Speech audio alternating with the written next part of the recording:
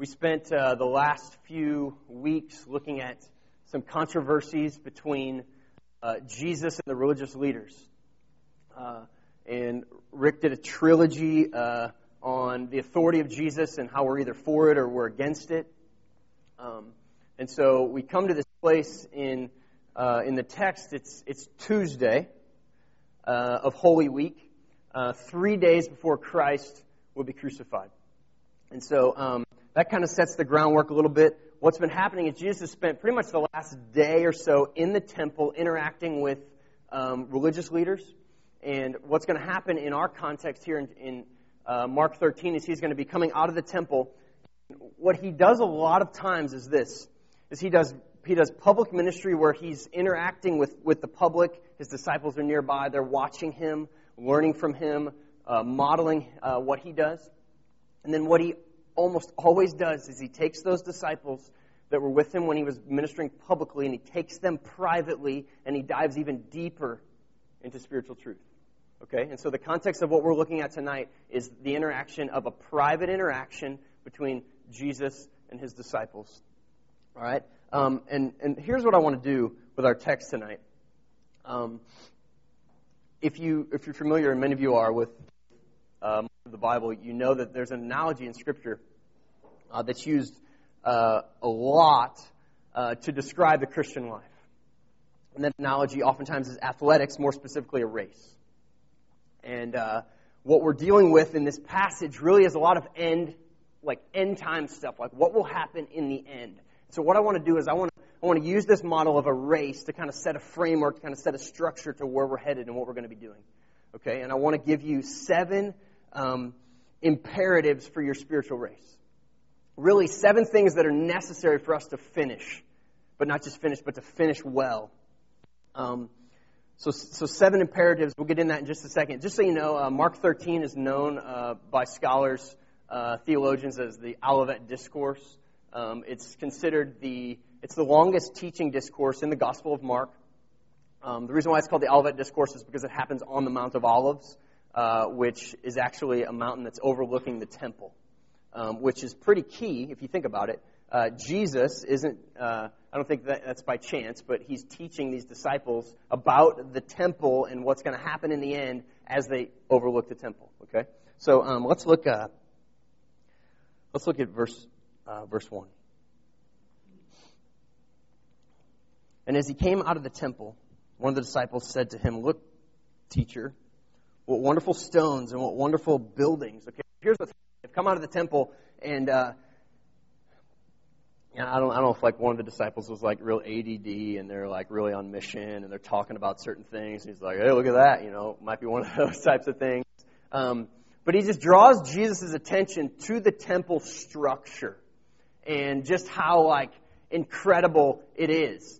Look at this building. Isn't this amazing? This was kind of an experience that I had when I was in India a number of years back, and we hung out at the Taj Mahal. Just an unbelievable building structure that you're walking around and your jaw's on the floor. You have these little booties on that go over your shoes so you don't mar up the floor at all. Okay, so I think some of that all happening as they look at this building.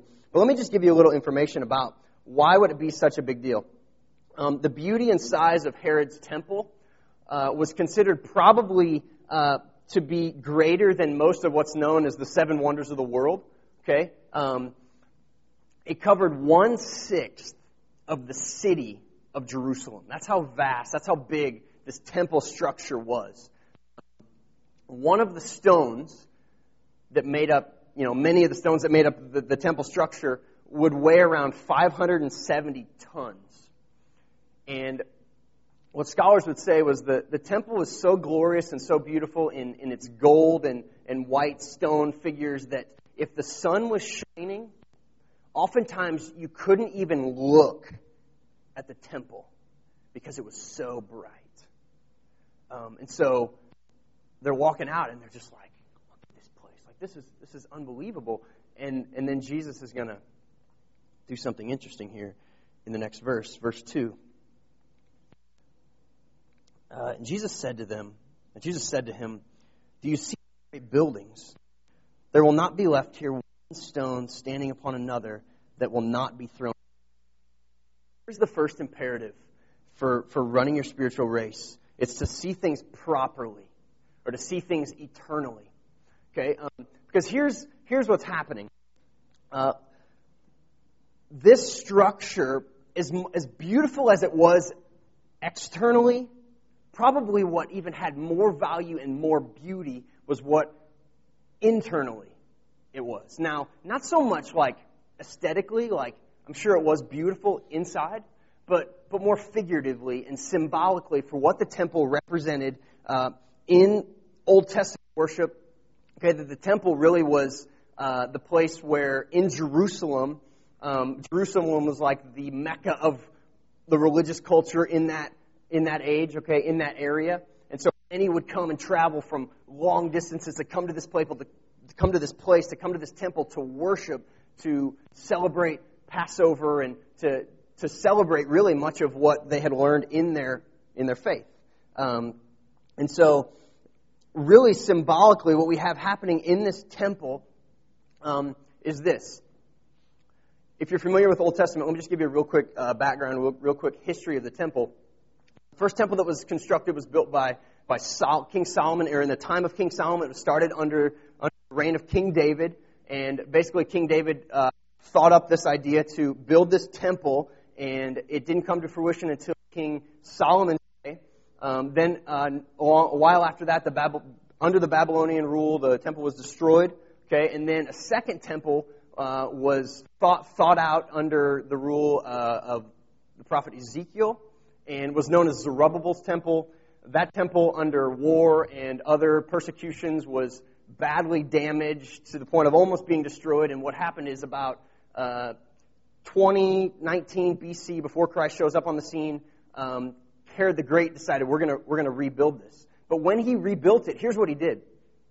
He made it twice the size of the original Temple of Solomon. And so where the temple structure lies on the east side of Jerusalem is actually the third temple that shows up in that same location.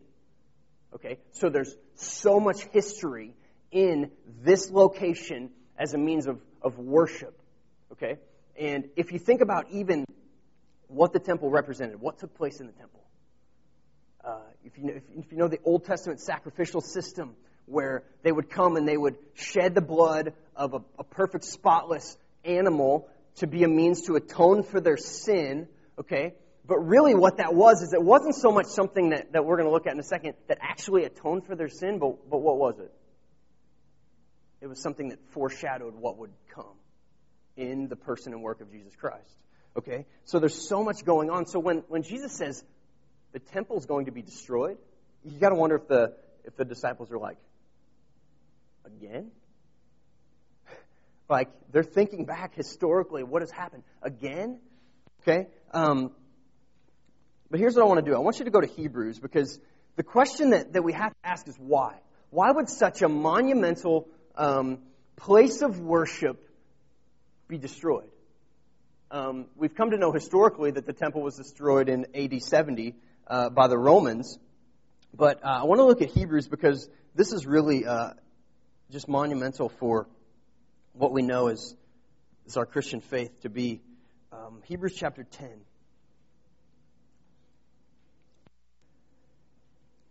It says, "For since the law was but a shadow of the good things to come instead of the true form of these realities." Okay, so here's what that's saying.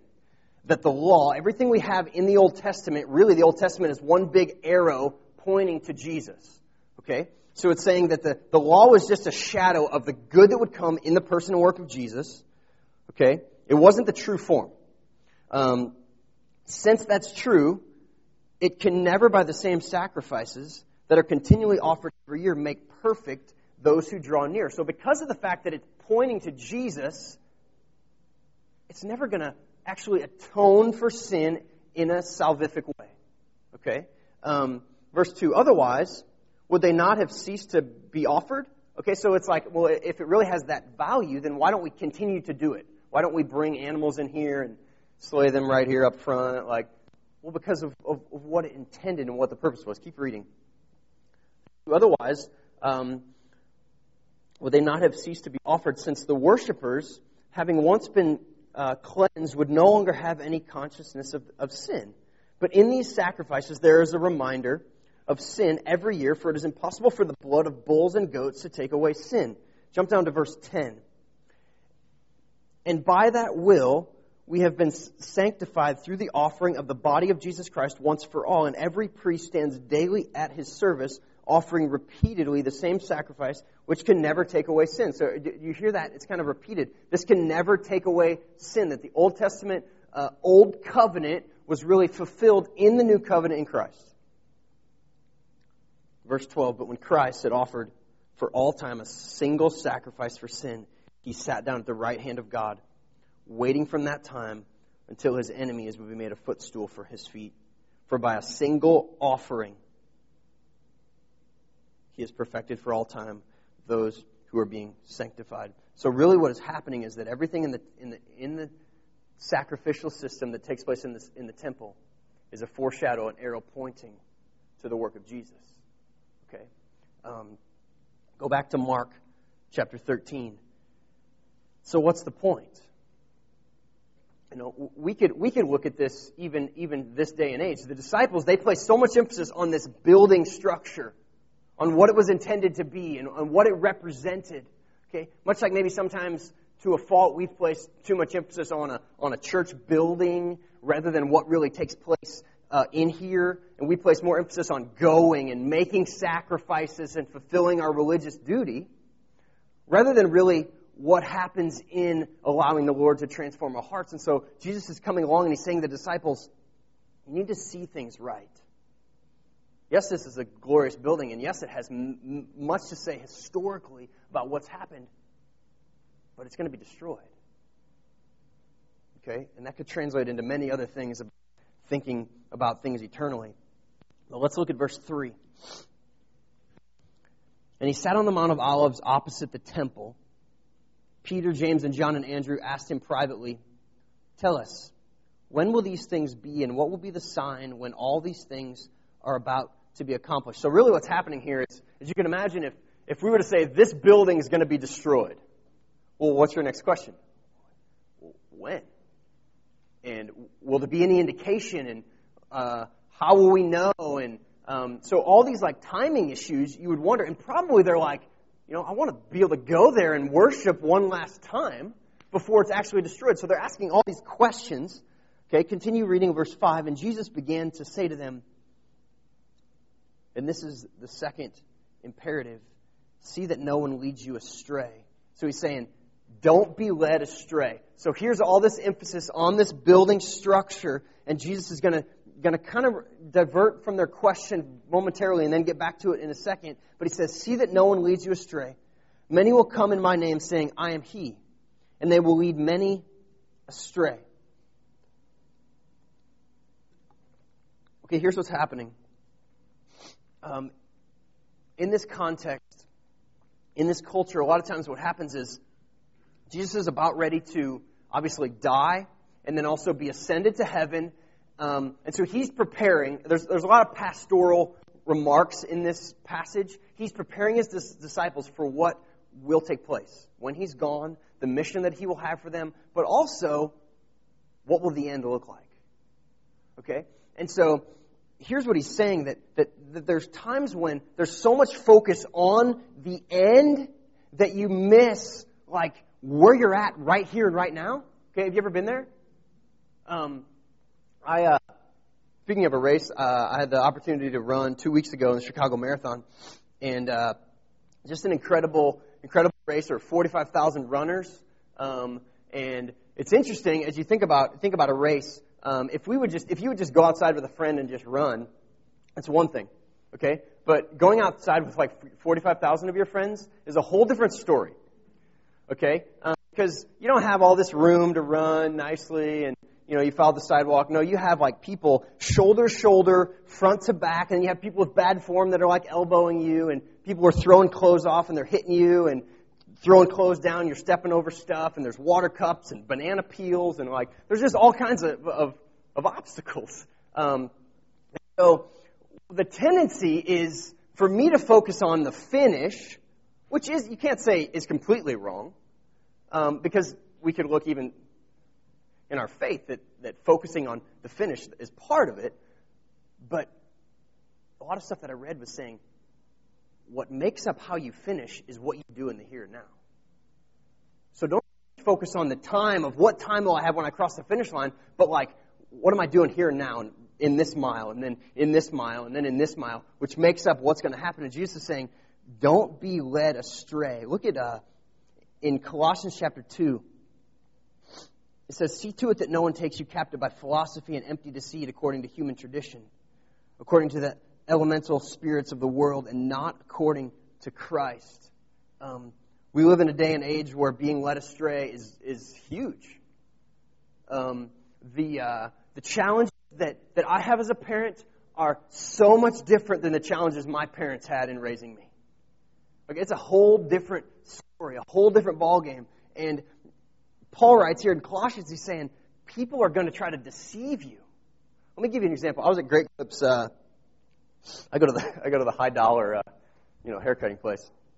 I was at Great Clips, and I was talking to the lady that was cutting my hair, and she told me that she had seen this episode on what's it called? National Geographic. She'd seen this episode on National Geographic about how Jesus was married and had a kid, and just all this nonsense, which you guys have heard that stuff before. It's not like the first time it's come up. And she was just talking about all this, and so we started talking about it. And she goes, you know why I believe that? You know why I think that's true? She's like, it was just an amazing show. Like, they just had me convinced. I was like, seriously? So all it takes is like some really cool videos and some really cool music and some really cool transitions, and like, it's got to be true, right? Okay, besides the fact that historically, there's really not much grounds for that to be the case at all. And so in an age when really we're so susceptible to being led astray, and that all it takes is momentarily to let our guard down, and especially in younger generations, to just let our guard down and not really care so much and lose focus about what's happening here and now, to be led astray. And that's what Jesus was concerned with about the disciples. If you watch TV much, if you ever see TV preachers, not all of them are terrible, but a good majority of them are. They cease to preach sin and the reality of hell, and everything is about a faith that revolves around you and yourself and what it's going to do for you. Okay, very self-centered. That's the world that we live in. And even then, Jesus is telling them, be careful. Do not be led astray. People are going to try to lead you astray. Verse 7. But when you hear of wars and rumors of wars, do not be alarmed. This must take place, but the end is not yet. For nation will rise against nation and kingdom against kingdom. There will be earthquakes in various places. There will be famines. These are but the beginning of the birth pains. This is the third imperative. Don't be alarmed. He goes on to list a whole bunch of different things that we could probably talk about, all the ones that have happened recently: wars, rumors of wars, earthquakes. And really, if you think about it, even in the history of the world, when have these things not happened? You know what I'm saying? Like, if really this is a big part of what has happened really from the beginning of time. But he uses this analogy of birth pains, and this kind of gave me an interesting illustration that I thought I'd share with you. When Danielle was pregnant with Mikhail, you guys know, you go through all the classes and you read all the books, and the birth Bible is like what to expect when you're expecting, and that's inspired by God and all this stuff. And so you read all this stuff and you talk to people and you get all the gist of what's going to happen in leading up to labor and then all that. And so as the guy, I'm like, I got to know what's going on. This is going to be interesting. And so, but all of it is really to say, here's what's going to happen. Here's what 95% of the time happens when a child is born. Okay? And it's all to just prepare you, really to say, don't be alarmed. This is the way it's going to go down. It's the way it's gone down forever. Okay? But on February 2nd of 2008, at 3 o'clock in the morning, Danielle woke me up. And she's like, I think this is happening. And it was interesting because all this preparation and all this stuff to not be alarmed, like, you can ask her. Like, I started, like, freaking out.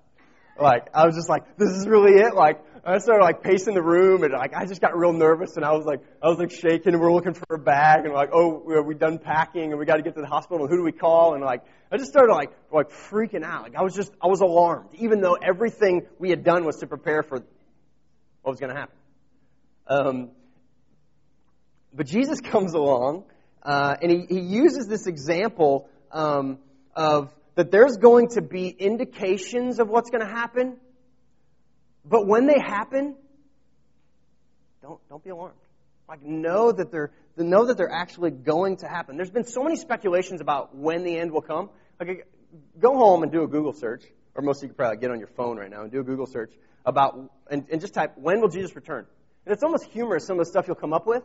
Like all the people that thought Jesus was coming back in, Y2K and like all this stuff about the speculations of Jesus' return. And, I just wonder what they went through when it's like, January 1, 2000, they're like,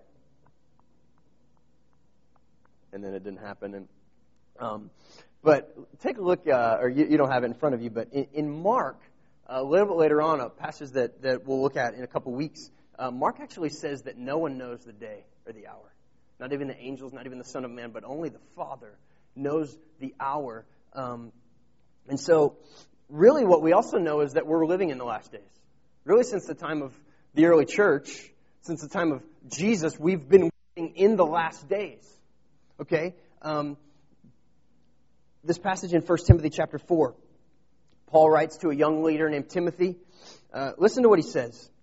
Now the Spirit expressly says that in latter times some will depart from the faith by devoting themselves to deceitful spirits and teachings of demons through the insincerity of liars whose consciences are seared. You ever notice people that like see somebody do something that's like, oh, like, or when you see sin or when you watch TV, people that are just like shocked by stuff? Like, I think that Jesus is saying, like, don't be. Like, that's going to happen. You can count on it.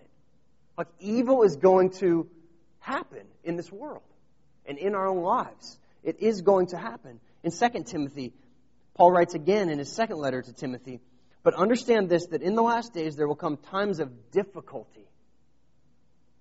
Like, let me ask you this question before I continue. Why for a second should we think that following Jesus, whose life was full of suffering and controversy, would mean for some reason that ours wouldn't be? Does not Luke 6:40 say that a student will be like his teacher, and that's how you'll know that he's the disciple? That when is he trained? When he's like his teacher. Well, who's our teacher? The suffering servant. There will come difficulty, it says. Verse 2, for people will be lovers of self. See if this does not describe our culture. For people will be lovers of self, lovers of money, proud, arrogant, abusive, disobedient to parents, ungrateful, unholy, heartless, unappeasable, slanderous, without self-control, brutal, not loving good, treacherous, reckless, swollen with conceit, lovers of pleasure rather than lovers of God, having the appearance of godliness but denying its power. Avoid such people. So don't be alarmed. Evil is going to be there. We won't take time to look, but if you would look at what happens after this passage in 2 Timothy and after the one in 1 Timothy, what Paul's instruction to Timothy is to do in the midst of reality of what's going to happen, in both of these books, is he says, stay true to the Word. Like that's his command. That's his instruction, is evil's going to come, but the reality of the way we combat evil is with truth, is with what is real and reality and what is good. And so in the midst of evil, stay true to the Word. Because that's what people are abandoning. Like, can you trust this book? I believe that's one of our biggest battles. Is because so much of our faith is rooted in the historical record of God's plan of redemption. And so I can't just go up to anybody and say, here's what you need to know. It's in the Bible. Well, they're like, it's just a book. Why should I believe that? Like that's our biggest battle moving forward, is what does this book mean and why is it true and why can we believe it? Because Paul says that's the way you combat evil, is by staying true to God's Word. I appreciate this quote a ton by a pastor named K. Edward Copeland. He says, if God is God, and He is, if truth is truth, and it is, then evil is never capable of a perfect plan. Every lie has an end. How much hope is in that? That any source of evil never can prevail. Because in Christ we're more than conquerors. We have the victory. It's absolutely given to us. Let's look at the next verse. Verse 9.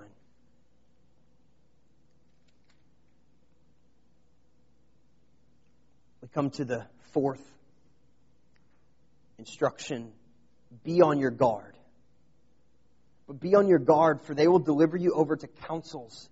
And you will be beaten in synagogues, and you will stand before governors and kings for my sake to bear witness before them. Here's what Jesus is doing. If you would go to Acts 4, you would see that Jesus is really predicting what these apostles are going to experience in Acts 4. When the council bring them in and they basically tell them, quit sharing the gospel with people. And they're like, we can't do that. They're like, if you share the gospel with people, we're going to beat you. You know, a lot of times that really works. It works as a teacher. But no, I'm just kidding. But he's like, if you share the gospel, we're going to beat you. And so they go out and what do? They share the gospel and they bring it back in and they're like, we told you. They beat them, and then they're like, don't do this. And they go back out and they continue to do it. Okay? He's saying they're going to bring you in, these councils, and they're going to tell you this, and they're going to try to scare you off. Be on your guard. Okay? A lot of times we have to know and understand that to follow Christ is going to require suffering. But not only that, but the suffering is going to get worse. Like it is. You can't have evil get worse and what happens in trying to combat evil not get worse, right? Let me explain it this way. This word, be on your guard, here's what it means. A lot of times we think of be on your guard like I can stop it. Like if I'm on my guard, if anything comes at me, I can take it out, right? And I can prevent it from happening. But that's not what the word means at all. Okay? Be on your guard literally means to watch out. Okay? Or to take heed. Okay? Not to prevent it, but to be aware that it's going to happen. Let me illustrate it like this. When you run in a marathon with 45,000 runners, there are some things that are just unavoidable. Okay? That you know are bound to happen regardless. And you just have to be on your guard and just be ready for them. Let me give you some examples. The traffic in the number of people that run is just crazy. You're watching out that you're not clipping somebody's heel because there's just so many people around. But not only that, like as you're running, people all of a sudden decide they want to stop. It's like you're driving down the highway and someone's like, I think I'm going to stop right here, and they just slam on their brakes. Like that never goes good, right? Okay, and I had that happen a couple times as I'm running. I had this guy who was kind of right in front of me over here, and I saw him, and I'm just running along. He decided he's going to just run off the course and like take a break, and he literally just cuts me off like right in front of me. And let me just tell you, when you're at like mile 15, like this never goes good. Okay. And so he literally just runs right in front of me, and I almost knocked him over, like not on purpose, like not like, jerk, but like his shoulder pounded in my chest, okay? And as I just like hit him and like, luckily I didn't fall down, and then I kept going. And then there's other times when like the fans want to get to the other side. Did you ever do this? And so here's what they do is they're like, the crowd's going along there, the runners are going along this way, and the fans are like, kind of trying to make their way over. And like I literally almost knocked a fan over. Water stations really never go well because it was like 30 degrees and there's water. And, if you know anything about, that, there's freezing. And so, but not only that, these water stations would go for 2 blocks. Okay? And so I literally would have to look ahead and see when they were coming. Okay? Because I had to be prepared because the amount of traffic in that location, they were on both sides of the road, which is a good thing. It was just crazy.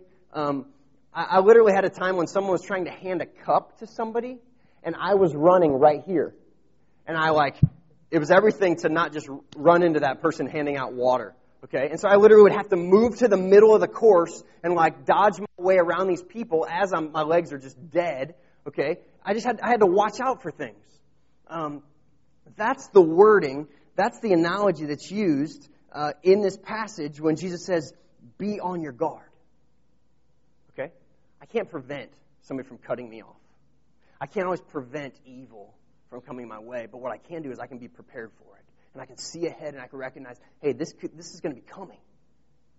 How can I be prepared for it to come?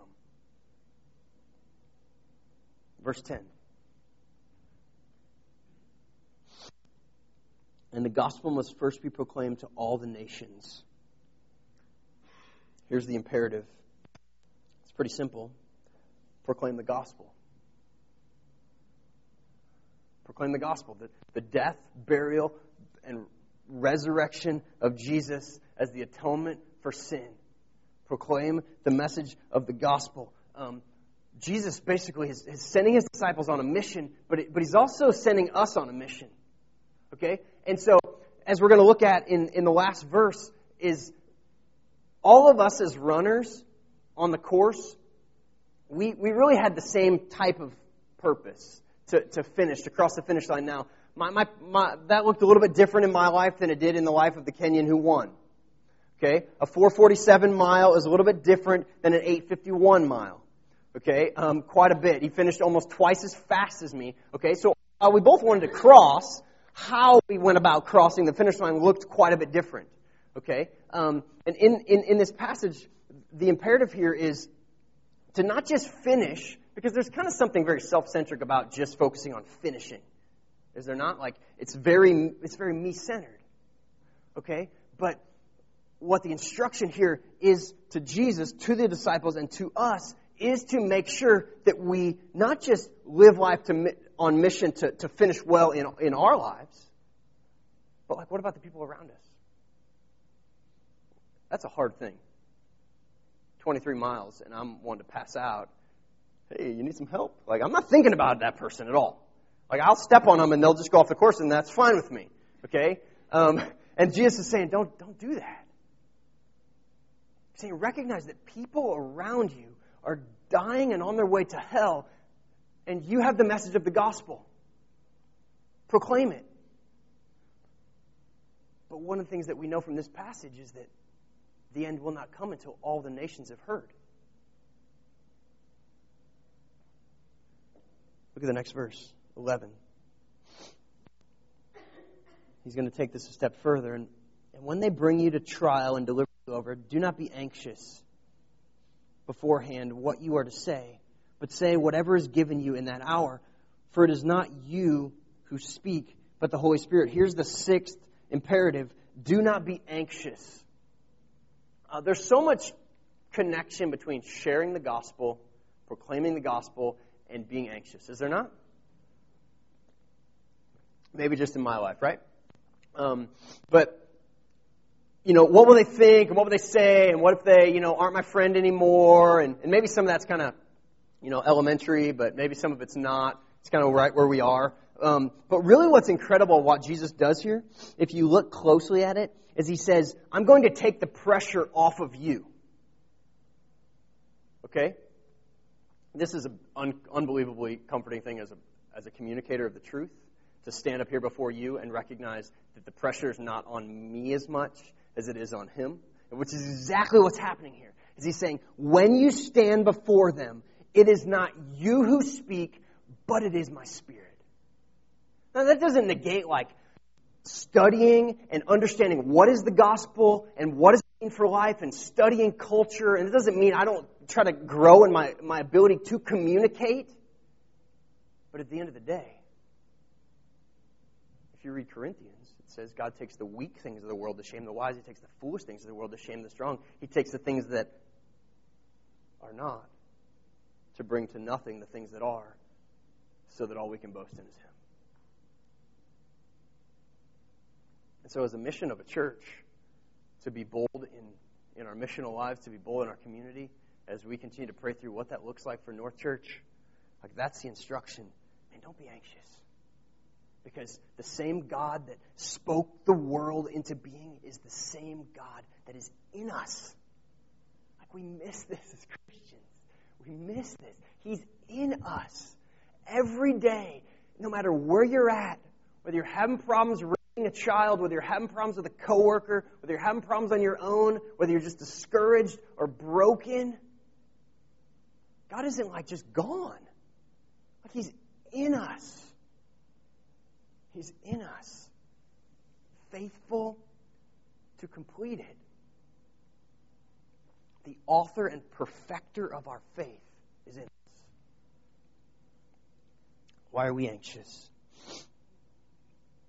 Here's what I think it comes down to, and I love the song that we sang beforehand, that it talked about, I believe the Christian life is just a life of surrender. That all it is it's saying, God, I want to be a conduit of your grace to a lost and dying world. It's just open-handed. God, here I am. I don't have what it takes. In fact, I'm pretty much a failure apart from you. But here I am. Somehow use this piece of trash for your name and for your renown.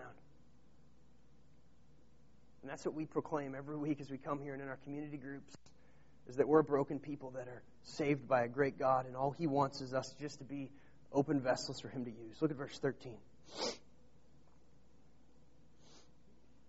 Verse 12. And brother will deliver brother over to death, and the father his child, and children will rise against parents and have them put to death. And you will be hated by all for my name's sake, but the one who endures to the end will be saved. Here's the final imperative. Endure. Endure. It's interesting, some of the language here. All this rivalry, all this hatred, all this animosity. And a lot of us would say, I'm not a person that wants to be hated. There's probably something weird about someone that likes being hated by others. We want to be accepted. We want people to like us. We want people to receive us. But notice what Peter says in 1 Peter 4. He says, Beloved, do not be surprised when the fiery trial, when it comes upon you to test you, as though something strange were happening to you. I think sometimes in the midst of suffering, we're like, what's going on here? Why is this happening? Be prepared. Look ahead. Be on your guard. This is going to happen. This is a reality of where we are at.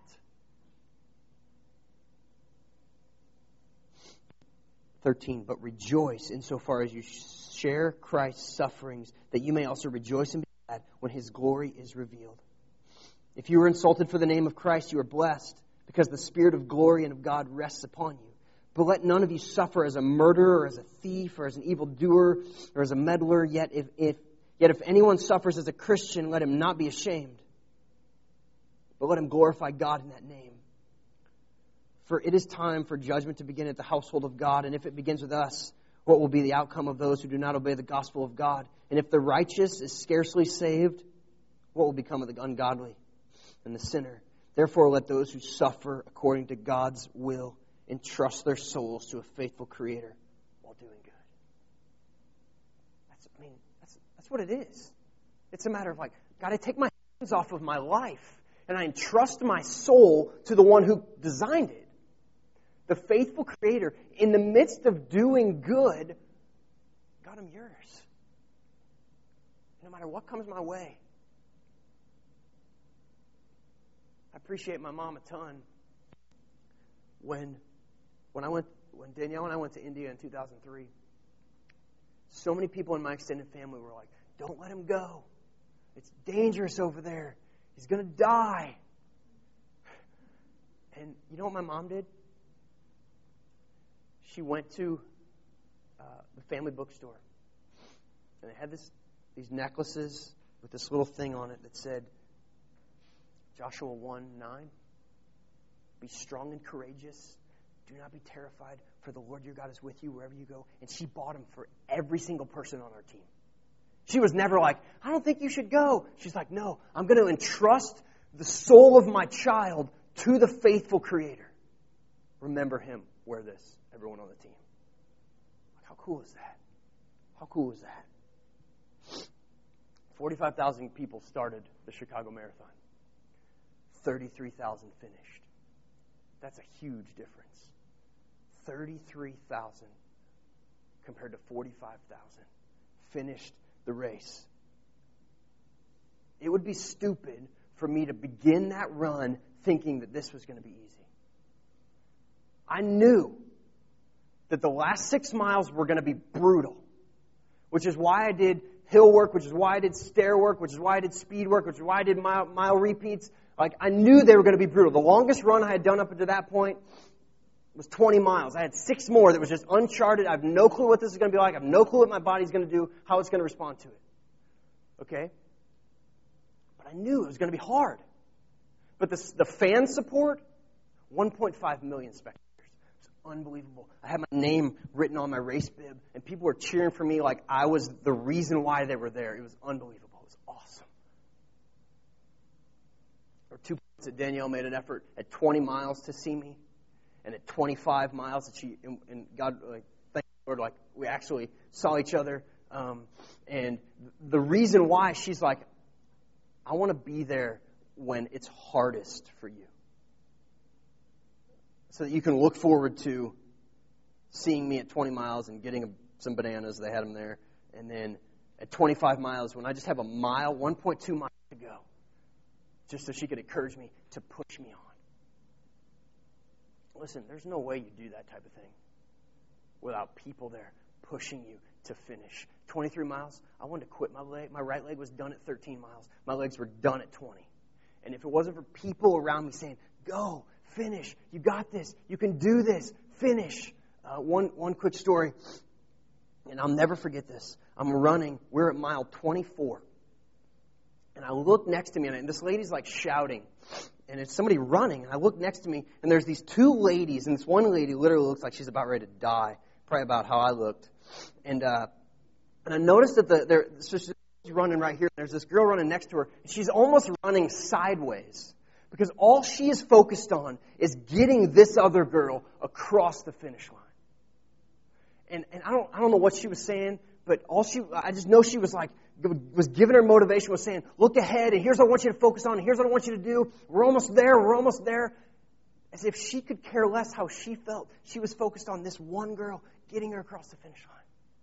It's like, how incredible is that? And I learned so much from that moment. I learned so much from running, period. But it makes me think of Hebrews 3. And I'm going to wrap up with this.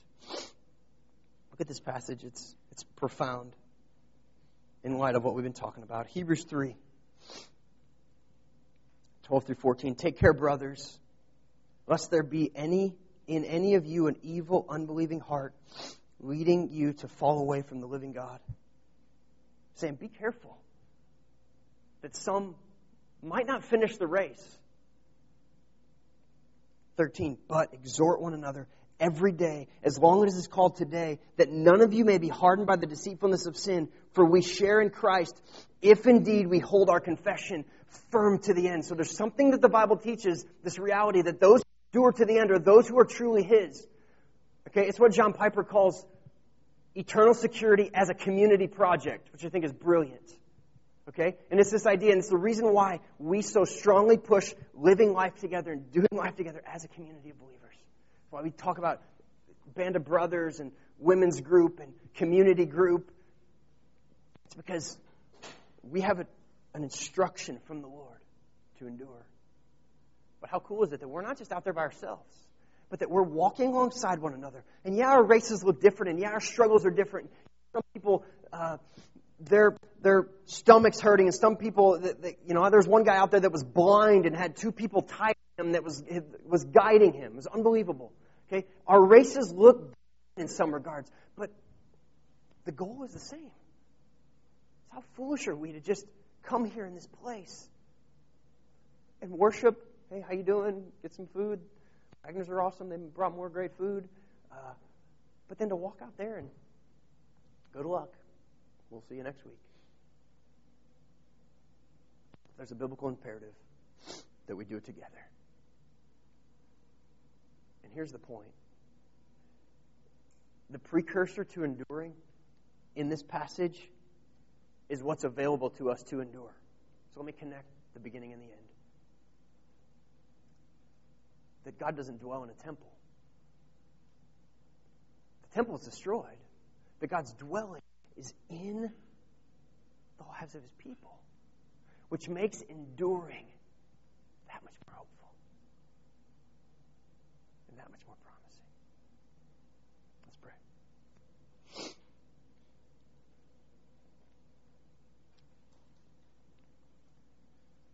Jesus, we adore you. We stand in this moment recognizing that life is hard. Pain is so real. The pursuit of you is not a pursuit of a life without pain. It's very much there. And it's hard sometimes, and we want to quit, and we want to give up. But God, how hopeful are we that you're in us? And not just in me, but you're in every other child of yours in this room. Pushing me to finish. Pushing me to endure. Pushing me to keep my eyes on the prize. To be on my guard. To not be anxious. To be faithful to you.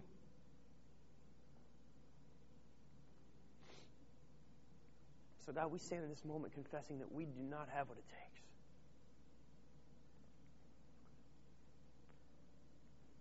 But you do. And that's all that matters. And God, the thing that you're faithful to call us to, you're faithful to see it to completion, that He who began a good work in us, Philippians 1:6, will be faithful to carry it out. So God, we just surrender. We say thank you for your great salvation. It's in His name I pray, amen.